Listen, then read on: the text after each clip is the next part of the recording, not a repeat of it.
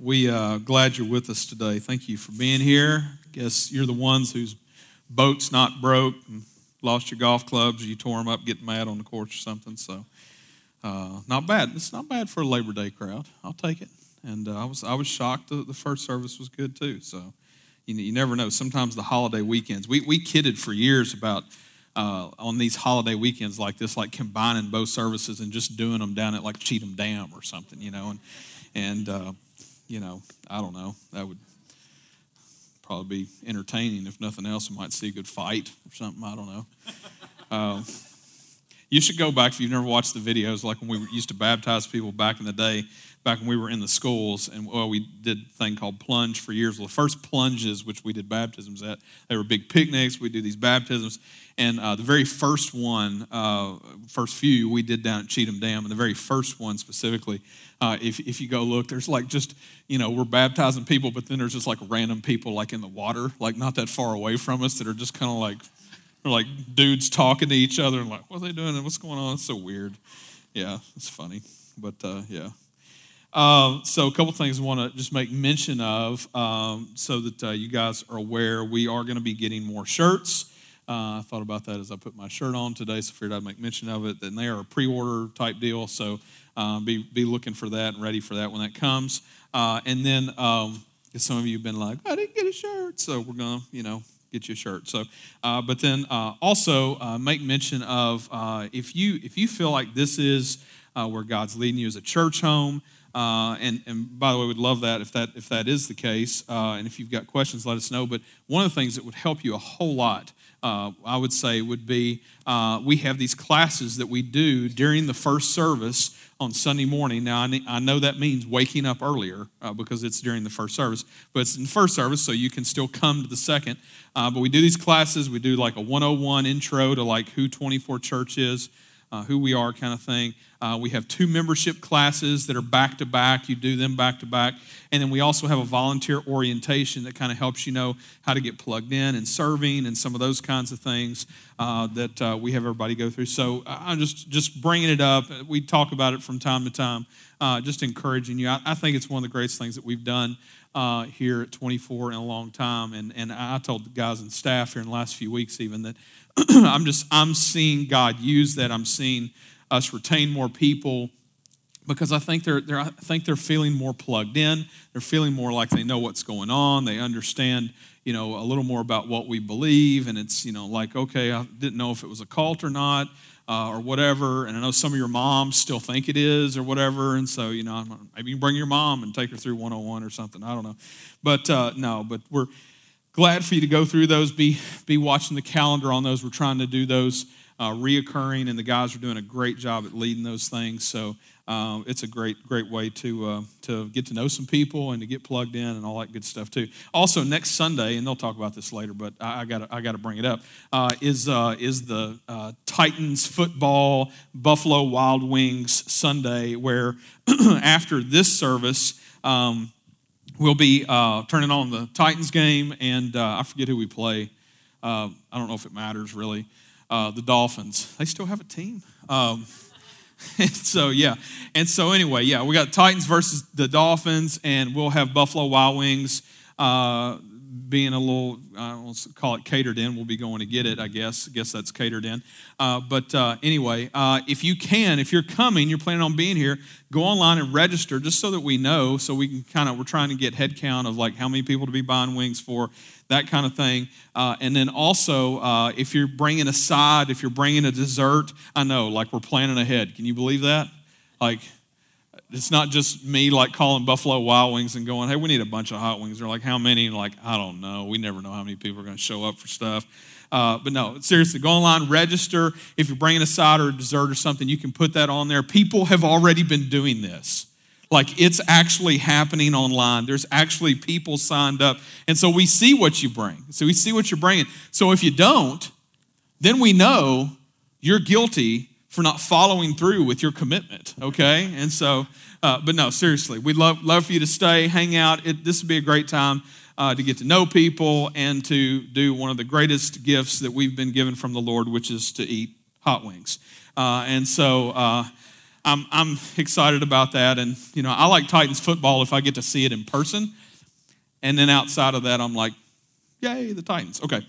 So, but yeah, no, we'll have a good time. So be here next week and we'll do that. I told the first service, I was like, what if we did it after the first service next week and we didn't tell the second service?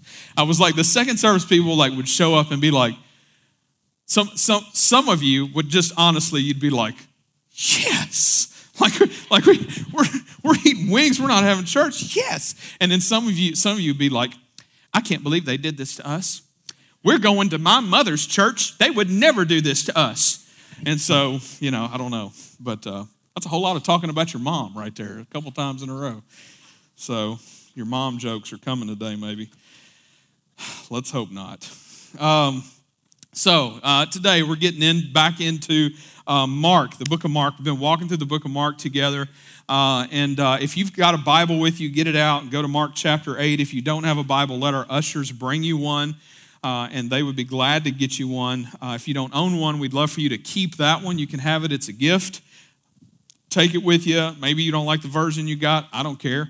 We just want you to be able to have one and to be able to follow along. But Mark chapter 8 is where we're going today. And, this passage kind of brings up a subject, which is, we're kind of on it already, which is food.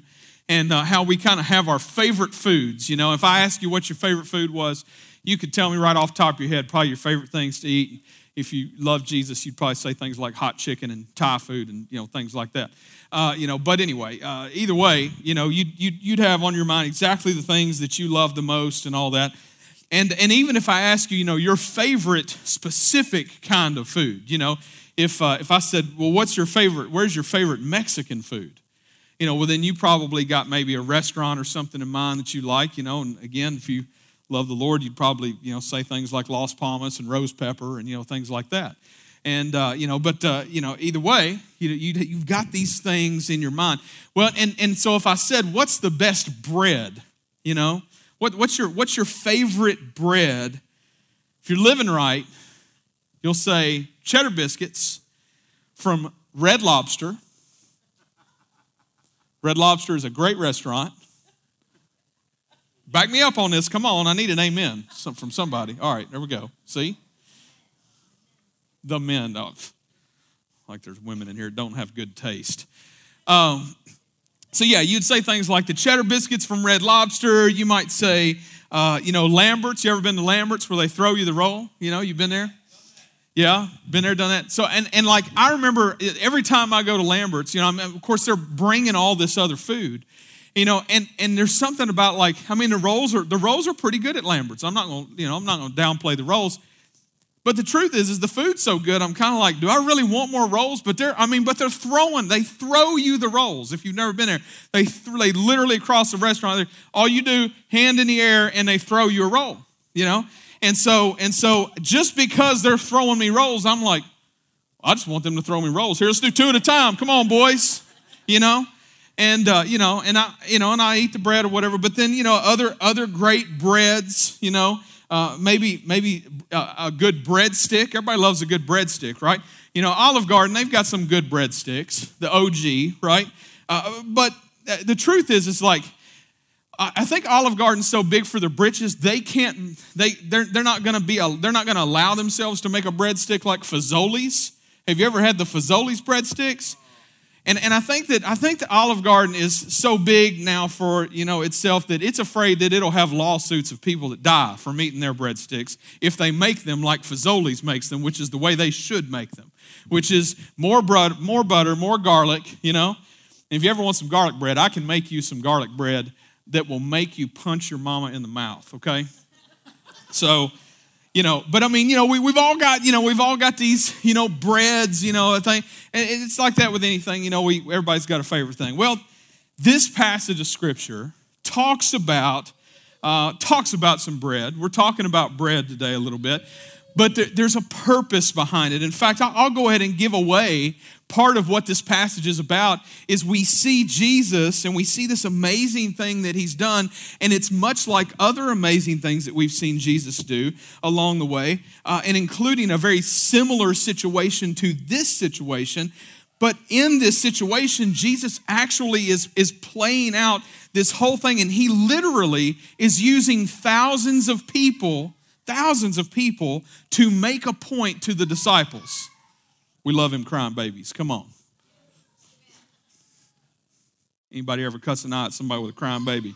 We've got deacons that are sniping people from up in the rafters. Don't you ever do that, okay?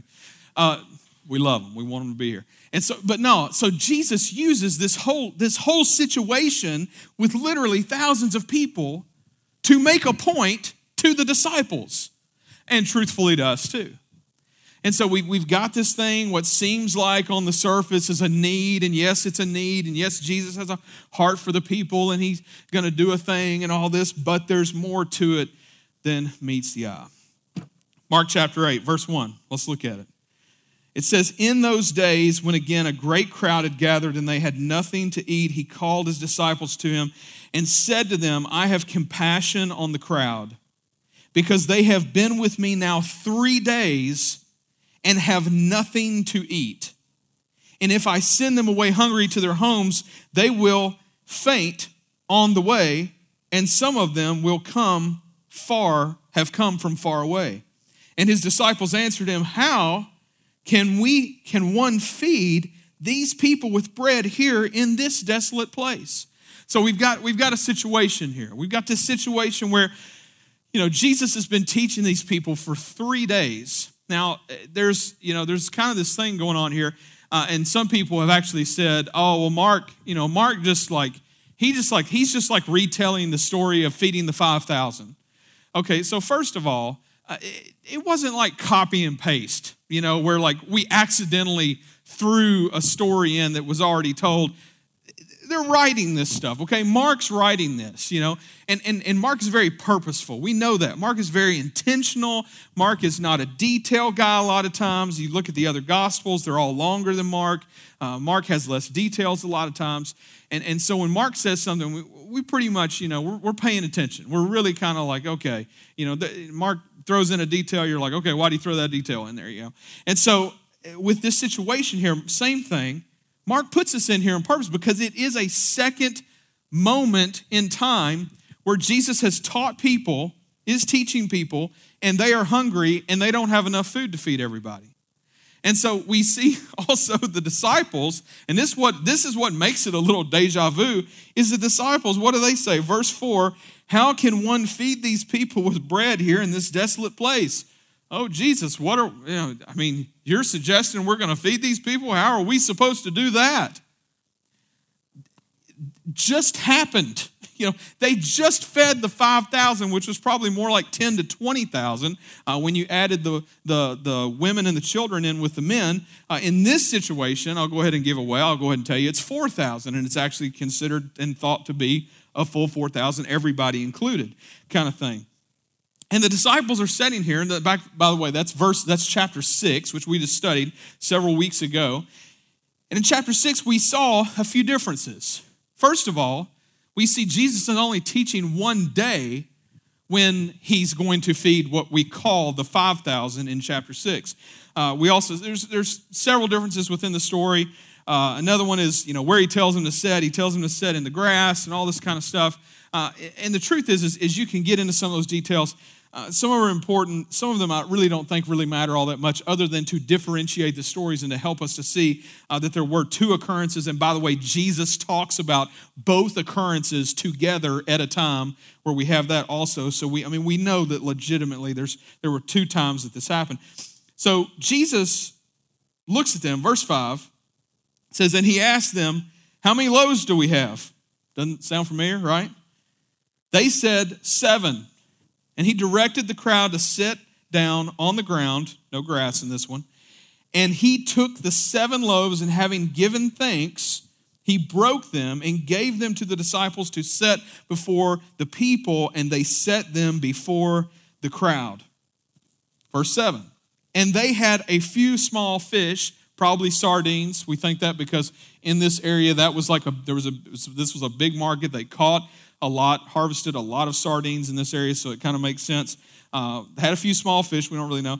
And having blessed them, he said that these also should be set before them. And they ate and were satisfied. And they took up the broken pieces left after, 7 baskets full. And there were about 4,000 people. And he sent them away. And immediately he got into the boat with his disciples and went to the district of Dalmathura. So, what? Jesus does another miracle. Jesus feeds people. Surprise, surprise, we've already seen Jesus do it once, right? What's the big deal? And I think that could be, that's one of those, like, I'm going to warn us here, that could be one of those like moments where like we could be that way. Like, oh yeah, I've heard Jesus feed the 5,000 10 times. Feeding the 4,000 is pretty much the same thing. Jesus does the thing, and then God's glorified, and everybody's like, hey, look at Jesus. He's the man. He's the Messiah. There's purpose behind this. There's purpose behind this for us to see this play out. It's not just Jesus feeding people, meeting a need, and God being glorified. God's going to be glorified in the end of it all, but the truth is that he's taking us on a trip. One of the things that we see that's different in this passage of scriptures, we see Jesus pray. We see Jesus bless the food. You know, Joey and I, we've had this joke for years, and I think we got it from Louis Giglio, where we'll get together and we're eating lunch or something, and somebody says something about a blessing, we'll say, well, are you thankful? And then we'll go, yep, I'm thankful. You thankful? Yeah, I'm thankful. All right, let's eat.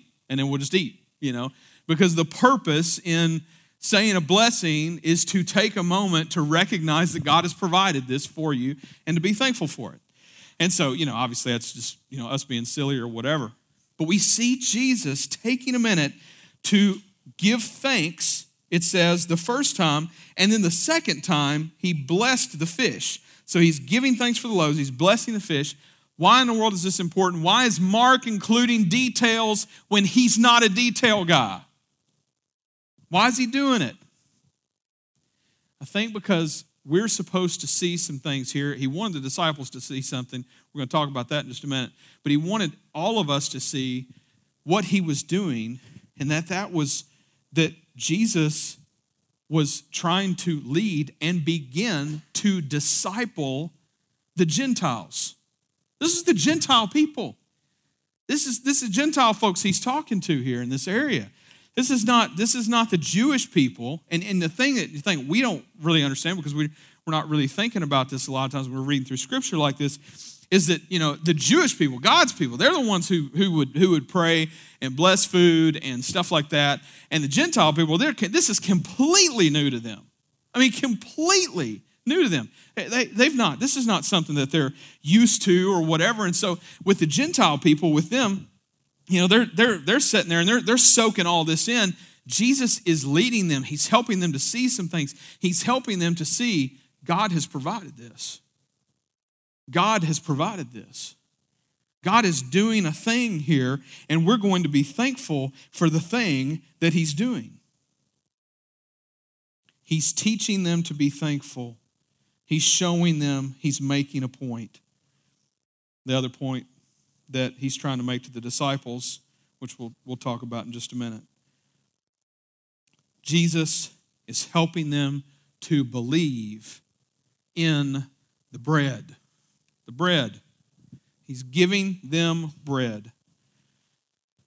All throughout Jesus' ministry, bread is, this constant thing. Constant thing. We'll talk about that in just a minute. Verse 11, it goes on, it says this.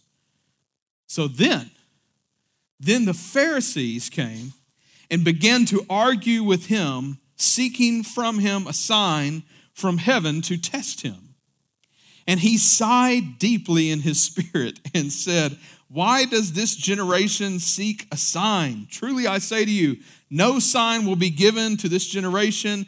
And he left them, got into the boat again, and he went to the other side. So here's the Pharisees. If you don't know who the Pharisees are, we've talked about them a lot, just in case you just tuning in here.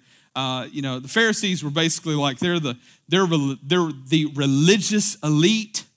They're the ones who've been setting rules that people need to follow, not God's rules, their rules. of like what you should do to be godly. They've been making up rules all along the way, and they just keep adding to it and all this, you know.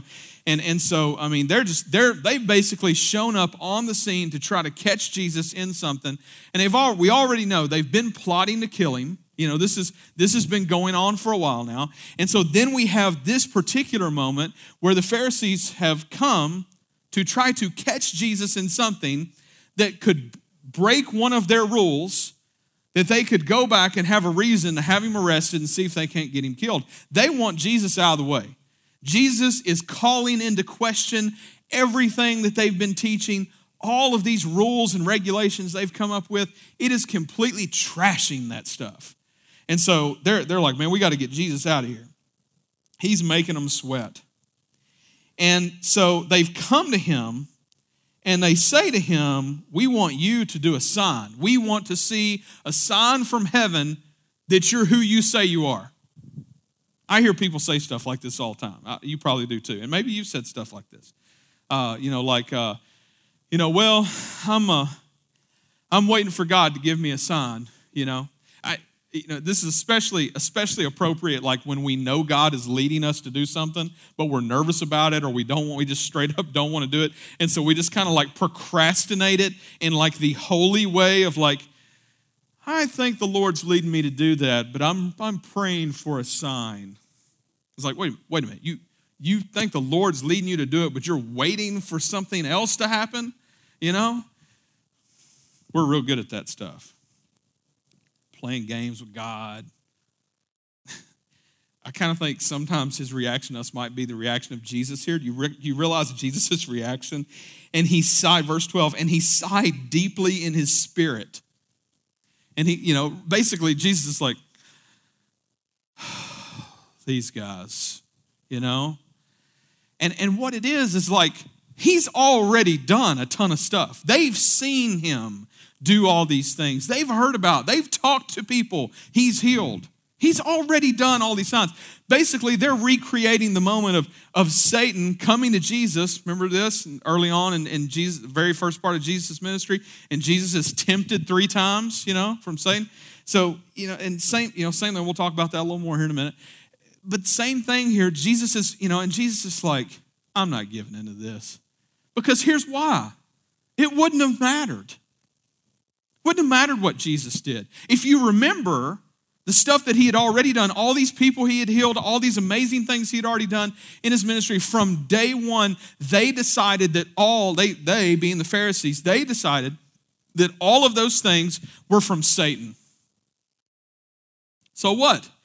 Jesus does something else. He does some other miracle right there in front of them. And then what are they going to say? They're going to say, oh, well, that's just like the other stuff. That's from Satan too. They had already decided. They were choosing not to believe. They walked into the situation choosing not to believe. They had closed the door on their hearts for God to speak to them about who Christ was and what he was there to do. That's where they were. And we see that in Jesus' response. What's he say? Why does this generation seek a sign? He's like, I've already done 1,000 of them for you. Truly, I say to you, no sign will be given to this generation. And he left them, and he got in the boat, and he went to the other side. He's like, I'm getting away from these crazy people. But I think that we need to pay attention to what Jesus does right there. Jesus leaves them. He leaves them, like literally, like he leaves them to their own choice and to their sin. And we see God do this in Scripture. People don't talk about this a whole lot these days. It's not real popular because it's not whatever you want to call it, seeker friendly, or you can't put it on TV as a preacher and then ask for money after or something. I don't know, with all the false teachers or whatever. But we see God throughout Scripture oftentimes leave people groups or persons to their sin, and he's like, okay, I'm washing my hands of you. I'm leaving you to it. Now it's up to you. We hear the terminology to have a healthy fear of God. And I think one of the important things when we hear that should be for us to understand. Obviously, we understand God loves us. He cares for us. He sent Jesus to die for us, to take the place of death that we deserve for the sin that we've committed. He's put Jesus on that cross for us that we might believe in him, trust in him, be forgiven by him, by the blood that he shed, did something for us that we don't deserve. We can't earn it. It's a gift. All we can do is receive it and believe in it, right? But there's also this understanding that, for us, that God is, and Jesus spends his ministry talking about it, and we know through all of Scripture that sin does something, and that's that it destroys. Sin destroys. Jesus being God being a loving Father, loves us, cares for us. He doesn't want us to be hurt. He's trying to keep us on track from where we're not getting hurt by sin. But there comes a point along the way where if we continually say, Jesus, I know better than you. God, I know better than you. I'm going to keep on sinning. I'm going to keep doing my thing. That eventually God's like, okay, you got it. See how it goes. That's a place we don't want to end up. That's a place as God's people we do not want to end up. And that's why it is so important for us to seek after and run after our relationship with the Lord. That we're growing in him and knowing him more, and that he is transforming and changing who we are to be the people that he has created us to be. And you see, there's one of the biggest blessings of the Christian walk that so many people miss is everybody's going around going, what's God's will for my life and what's God's purpose for my life? It's all the same. It's his glory. God has created us for his glory, that other people would know who he is because they know us, that we would make him known. That is the purpose of our life. What's the rest? Well, God, how do I know if God's will for me to take this job or to do that thing? Well, how about maybe God's going to give you some choices? And at the end of the day, the purpose of your life is still the same. And oftentimes he's allowing us to be able to do things that we enjoy and love, that we would celebrate and show the joy that we have in this life to the people around us, that people would see Christ working in us. Jesus leaves them to their stubbornness and their sin. That's a tough thing to hear. Jesus loves them. He cares for them. But they've chosen to go the other way. Passage keeps going, verse 14. Verse 14, it says this, it says, now they had forgotten to bring bread, talking about the disciples. Go figure. They've forgotten to bring bread. And they had only one loaf with them in the boat. Okay, so you got a dozen guys, and you got a loaf of bread, and this probably isn't like, bunny white wheat or whatever it is that you get, on a regular basis, okay? This is probably some little small loaf of bread. And they realize they only have one loaf amongst them, and they're talking about it. And so then Jesus, verse 15, it says, and he cautioned them, saying, watch out, beware of the leaven of the Pharisees and the leaven of Herod. So Jesus throws in a little nugget of joy right here. Okay, you're thinking, okay, disciples are probably going to think on that. Verse 16, here's where it goes. And they began discussing with one another the fact that they had no bread. Got no bread. What are we going to do, Jesus? Peter forgot the bread. Peter, you were supposed to remember the bread. I'm sorry, guys. I'm just forgetful. What am I supposed to do, Jesus, what are we going to do? We don't have any bread. There's 13 of us here. What are we going to do? We're going to die, Jesus. We're going to die. Jesus' response. And Jesus, aware of this, said to them, why are you discussing the fact that you have no bread? Do you not yet perceive or understand? Are your hearts hardened? Having eyes, and do you not see? And having ears, and do you not hear? And do you not remember when I broke the 5 loaves for the 5,000 5,000 people. How many baskets full of broken pieces did you take up at the end? They said to him, 12. And the 7 for the 4,000, how many baskets full of broken pieces did you take up there? And they said to him, 7. And he said to them, do you not yet understand?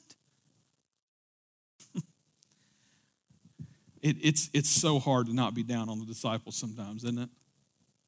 It's so hard to not go, guys, come on. Like you guys just left feeding 4,000 people. Weeks, months before this, you were just a part of Jesus feeding 10,000 plus people with just a few loaves. And you guys are in the boat with Jesus, and you are worried that a loaf isn't going to get you by on your trip back. It's hard not to do that. Truth is we do the same thing. We do the exact same thing. We doubt. We spend time worrying all the time. You go, Chris, I got this big situation in my life. I've got a lot to worry about. Okay. Has God moved in your life before now? Have you ever seen God provide for you before now?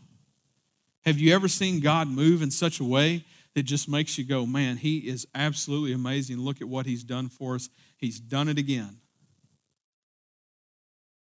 And yet so many times we find ourselves in doubt. We find ourselves in fear. We find ourselves anxious. Jesus gives that little nugget that I talked about there in verse 15. Verse 15, in the middle of them being worried about the bread, Jesus is trying to teach them something. You see this? Verse 15, he says this statement to them. He says, watch out, beware of the leaven of the Pharisees, and the leaven of Herod. What in the world is he talking about? He's talking about bread, right? When I was a kid, I remember, I grew up in a little town in Kentucky. We didn't go out to eat a whole lot and that kind of thing. I remember one Saturday morning, my mom got me up, and she said, we're going to get breakfast. And I was like, what? She's like, we're going to get breakfast. I was like, what? I don't understand. She's like, because normally we just eat breakfast at the house. We didn't go places to eat breakfast. We just didn't do that. And so she's like, no, we're going to get breakfast. I want to take you. I'm going to take you to get one of these sausage biscuits. I think you're going to like it. And I was like, I don't want to eat a sausage biscuit. She's like, just get in the car. So we go, and we go to Hardee's, right? That blessing, of course, recently came to Pleasant View.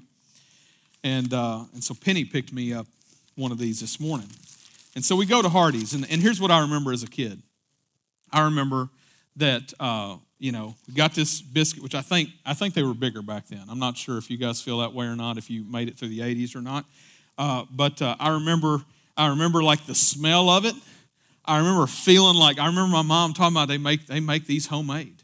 And I really still in my mind feel like there was somebody's grandma back there patting out the sausage patties.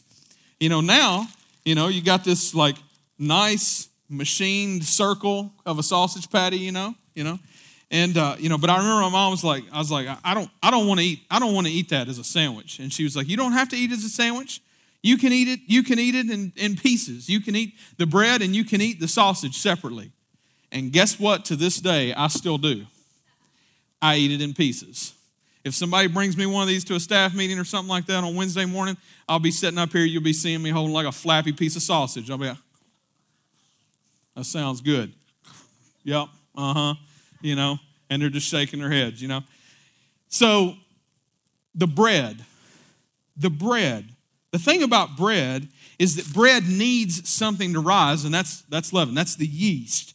And, it doesn't take much to make bread rise.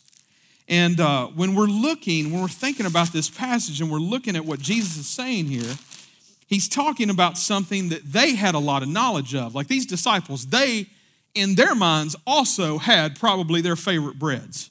Maybe it was a Hardee's biscuit. Maybe it was something else. I don't know. Somebody's mom probably made like the best bread in town or whatever. And like, man, we get some of Thomas's mom's bread. That's the bread right there. We need to get some of that for the trip, you know. But either way, they understood something that we don't quite think so much about when we're seeing this, and that's what this leaven statement is meaning. You see, it only takes just a little bit of leaven to make bread rise. I mean, just a very, very tiny bit. Jesus knew this. What Jesus is saying here, and he says, watch out. He's given a warning. I think that's pretty important. Jesus is saying, watch out. Beware of the leaven of the Pharisees and the leaven of Herod. He's saying, you've got to watch what they're teaching. You've got to watch what they're saying. You know, Jesus is trying to teach them truth. Imagine this, like they didn't have the Bible like we've got the Bible today to like be able to check things by. He's trying to teach them truth, and yet at the same time, there's, you know, literally hundreds, thousands of years that people have been teaching other things that were not true. And now he's trying to come in and try to clarify and bring truth and help people see clearly what it is about the kingdom of God. If you look elsewhere in Scripture, you'll see leaven actually used to describe things like pride, malice, and false doctrine. I really believe Jesus is saying here, you've got to watch the doctrine that these other people are telling you. And here's why. It's historical, and it makes so much sense once you put it together. It's because the Pharisees had a diluted vision of God's kingdom. The Pharisees had a diluted vision of God's kingdom. Like, Chris, what do you mean by that? I mean, think about it. Think about the Pharisees. Think about God's people. What have they been doing? Like the whole time they're waiting for the Messiah to come. That whole time they're like waiting for the Messiah to come. They're doing so on this basis and understanding and hope that when Jesus comes, when the Messiah comes, that he's going to make them rich. They were selfish. I mean, they're human beings. They were selfish. They were looking for a king to come from God, that God was going to send a new king, king of the Jews, right? And when that king came, it was going to change all the politics, and it was all going to be biased toward them. And in doing so, what in turn was going to happen was then they would all get to be the rich people, and they would get to rule everything that was going on. It was all about them. And of course, Jesus didn't come like that. Jesus came as a humble king. Jesus came as a servant. He came loving and ready to give his life for anybody that would believe in him. Jesus was shaking it up. The Pharisees hated Jesus. No wonder they're trying to kill him. They're like, man, he is thwarting our plan for us to I've been eyeballing that little building in town. I'm going to get that one day when God sends the real king, that's going to be mine, right?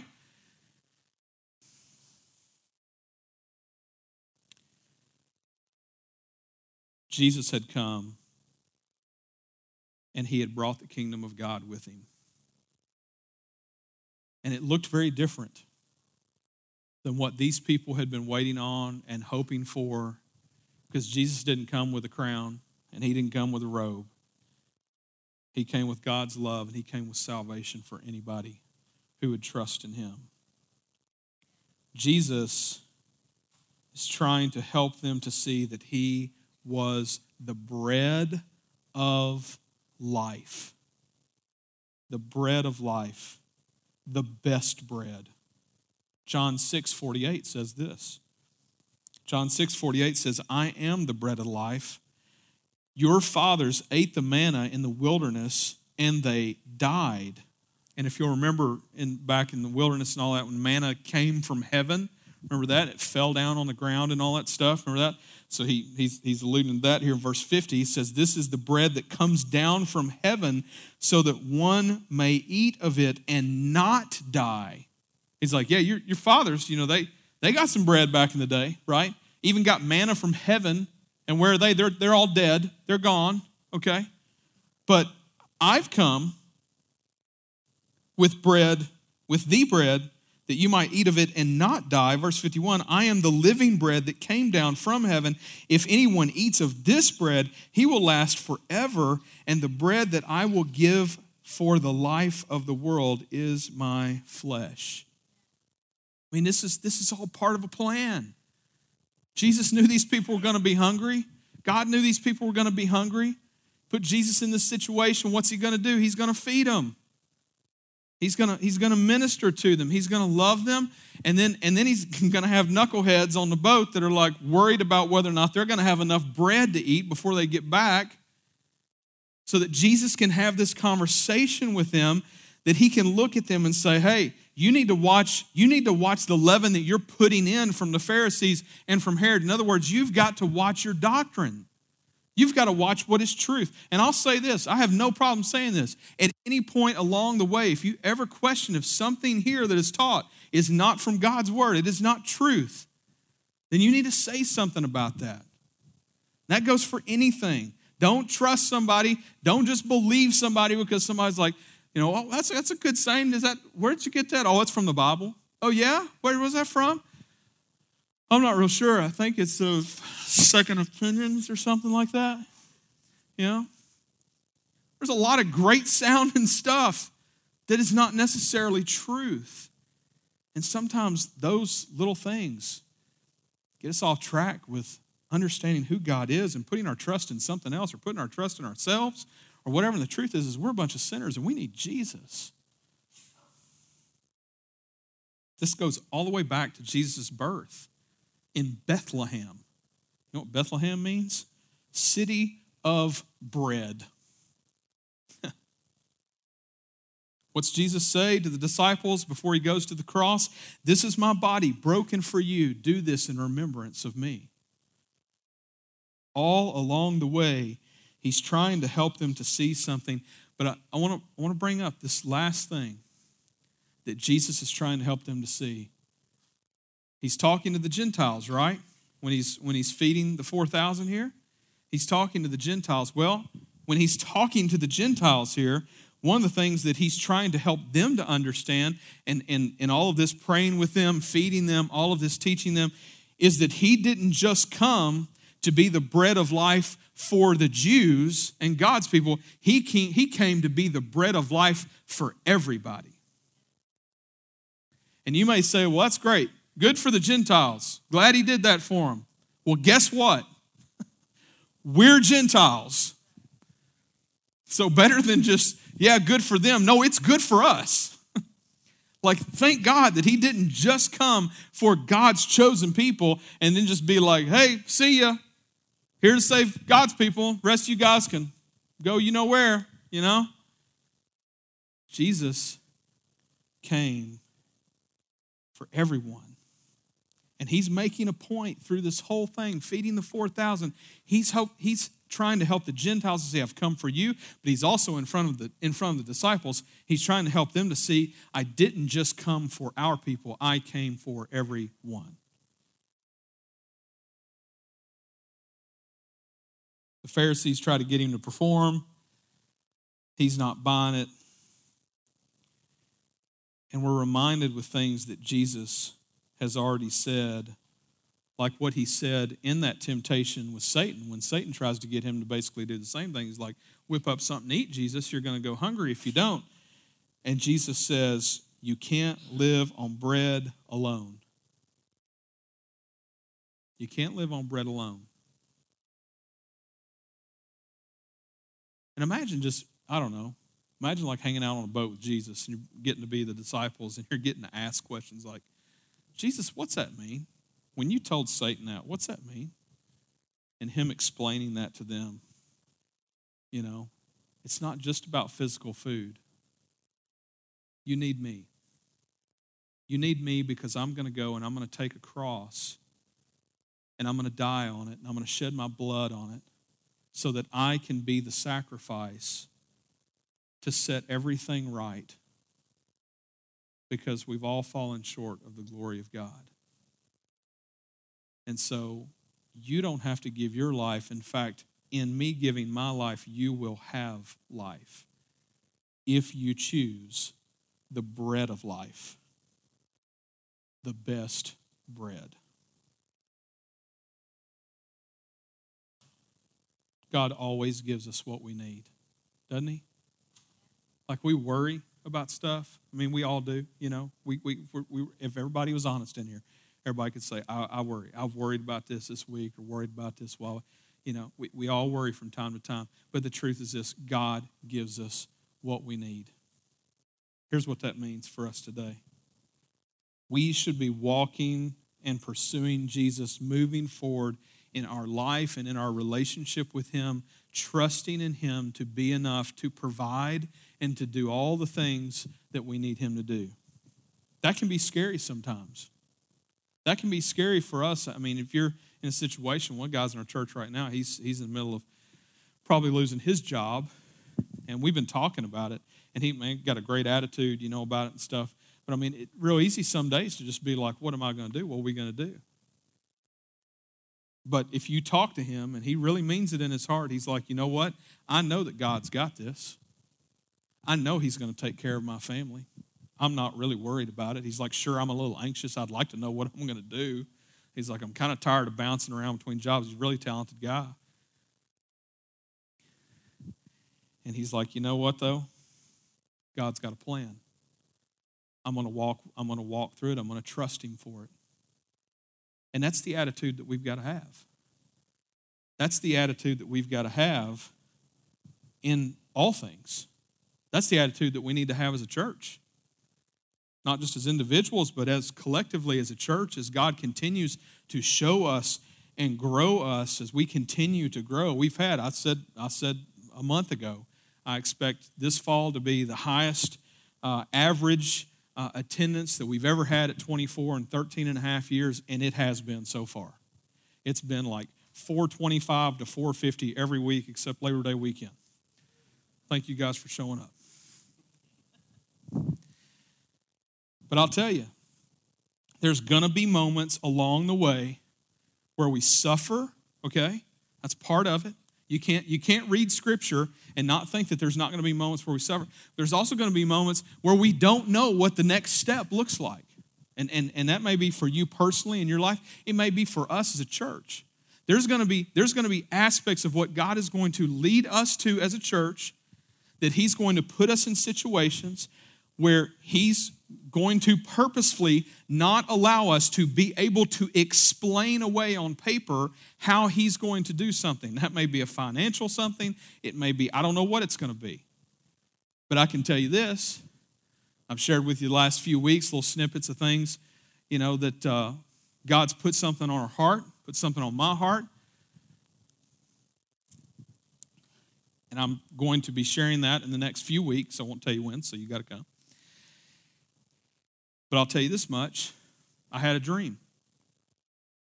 And this is not me being crazy. I mean, this has maybe happened to me like twice in my life. But about 2 months ago, I had a dream, and I woke up on a Monday morning in a cold sweat. And I knew without a shadow of a doubt that God had clearly put together puzzle pieces of all these things that we've been talking about and praying about, of like, we think God's leading us to do this, we think God's leading to do that, and how's all of it going to happen? And a whole bunch of that stuff just like fell right into place. Again, I'll talk about that in the next few weeks. I'll tell you this. I felt impressed by God, just like he said, you can't tell everybody about it yet. I've never had anything like that happen, just to be honest with you. And so I didn't. And I've wondered why. And I know other people are probably like, that's weird. You know, Chris is just being weird. You know, and I mean, you guys know me. That's not my MO. It's not what I usually do. And in the weeks to follow, I've since told our staff, in the weeks to follow, I begin to see pieces of the puzzle start to unfold right in front of us. And I'll be able to tell you about all that here before long. I say that to say this. He's got a plan. He's got a plan. And all we've got to do is trust him for it. And if he can do those big things like that, then he can do the little things like take care of getting us a job when we lose one. You're like, Chris, that's a big thing. What are you talking about? No, you know what? To him, it's not a big thing. It's a small thing. Because at the end of the day, we're still called to do one thing, and that's glorify him. That other people would know who he is because they know us. We got to trust him. Don't fall into being a doubter. It's okay to doubt. It's okay to ask questions. It's a good thing. But don't let that be where you camp. We got to stay focused on what he's already done. Be reminded of the great things of what God's done and who he is. We've got to believe in him to finish the work that he starts. He didn't bring us to this point to stop, call time out, and go, I think I'm going to do something different. No, he's not done with us. He's not even close. And we've got to watch what we let in. Even the littlest of sin. Because again, God the Father, he loves us. He knows this. The reason he's trying to keep us from sin is because he knows it hurts us. It destroys. And even the littlest leaven coming in affects our lives for who God has created us to be. We've got to stop feasting on the bread of death and start feasting on the bread of life. The best bread, Jesus. Let's pray together. God, thank you for what you have done for us. God, we don't deserve it. And God, I just pray that you would continue to lead us as your people, as a church, as individuals. God, help us, Lord, to just, Lord, grasp and understand, Lord, what we need to, and to be able to trust in you for everything that we can't. God, we know there's going to be things along the way, and that's what makes it so amazing, is because, God, in the end, we can't claim that we did it because it was you, and we couldn't have explained it to begin with. God, thank you. Thank you for those moments. Thank you for already so many of those moments in the life of this church and in the lives of so many people that are listening to this right now. God, I just pray that you would be glorified in us. God, I pray that anybody that's listening to this right now that's never trusted in you to be their Savior, God, I pray that you would work on their heart and that you would help them to see their need for you. God, we're all sinners. We all need you. God, I pray that they would trust in you today. God, I pray, Lord, that you would save them today from themselves and from their sin. God, thank you for the opportunity we have to worship you. God, be glorified. We ask this in your name. Amen.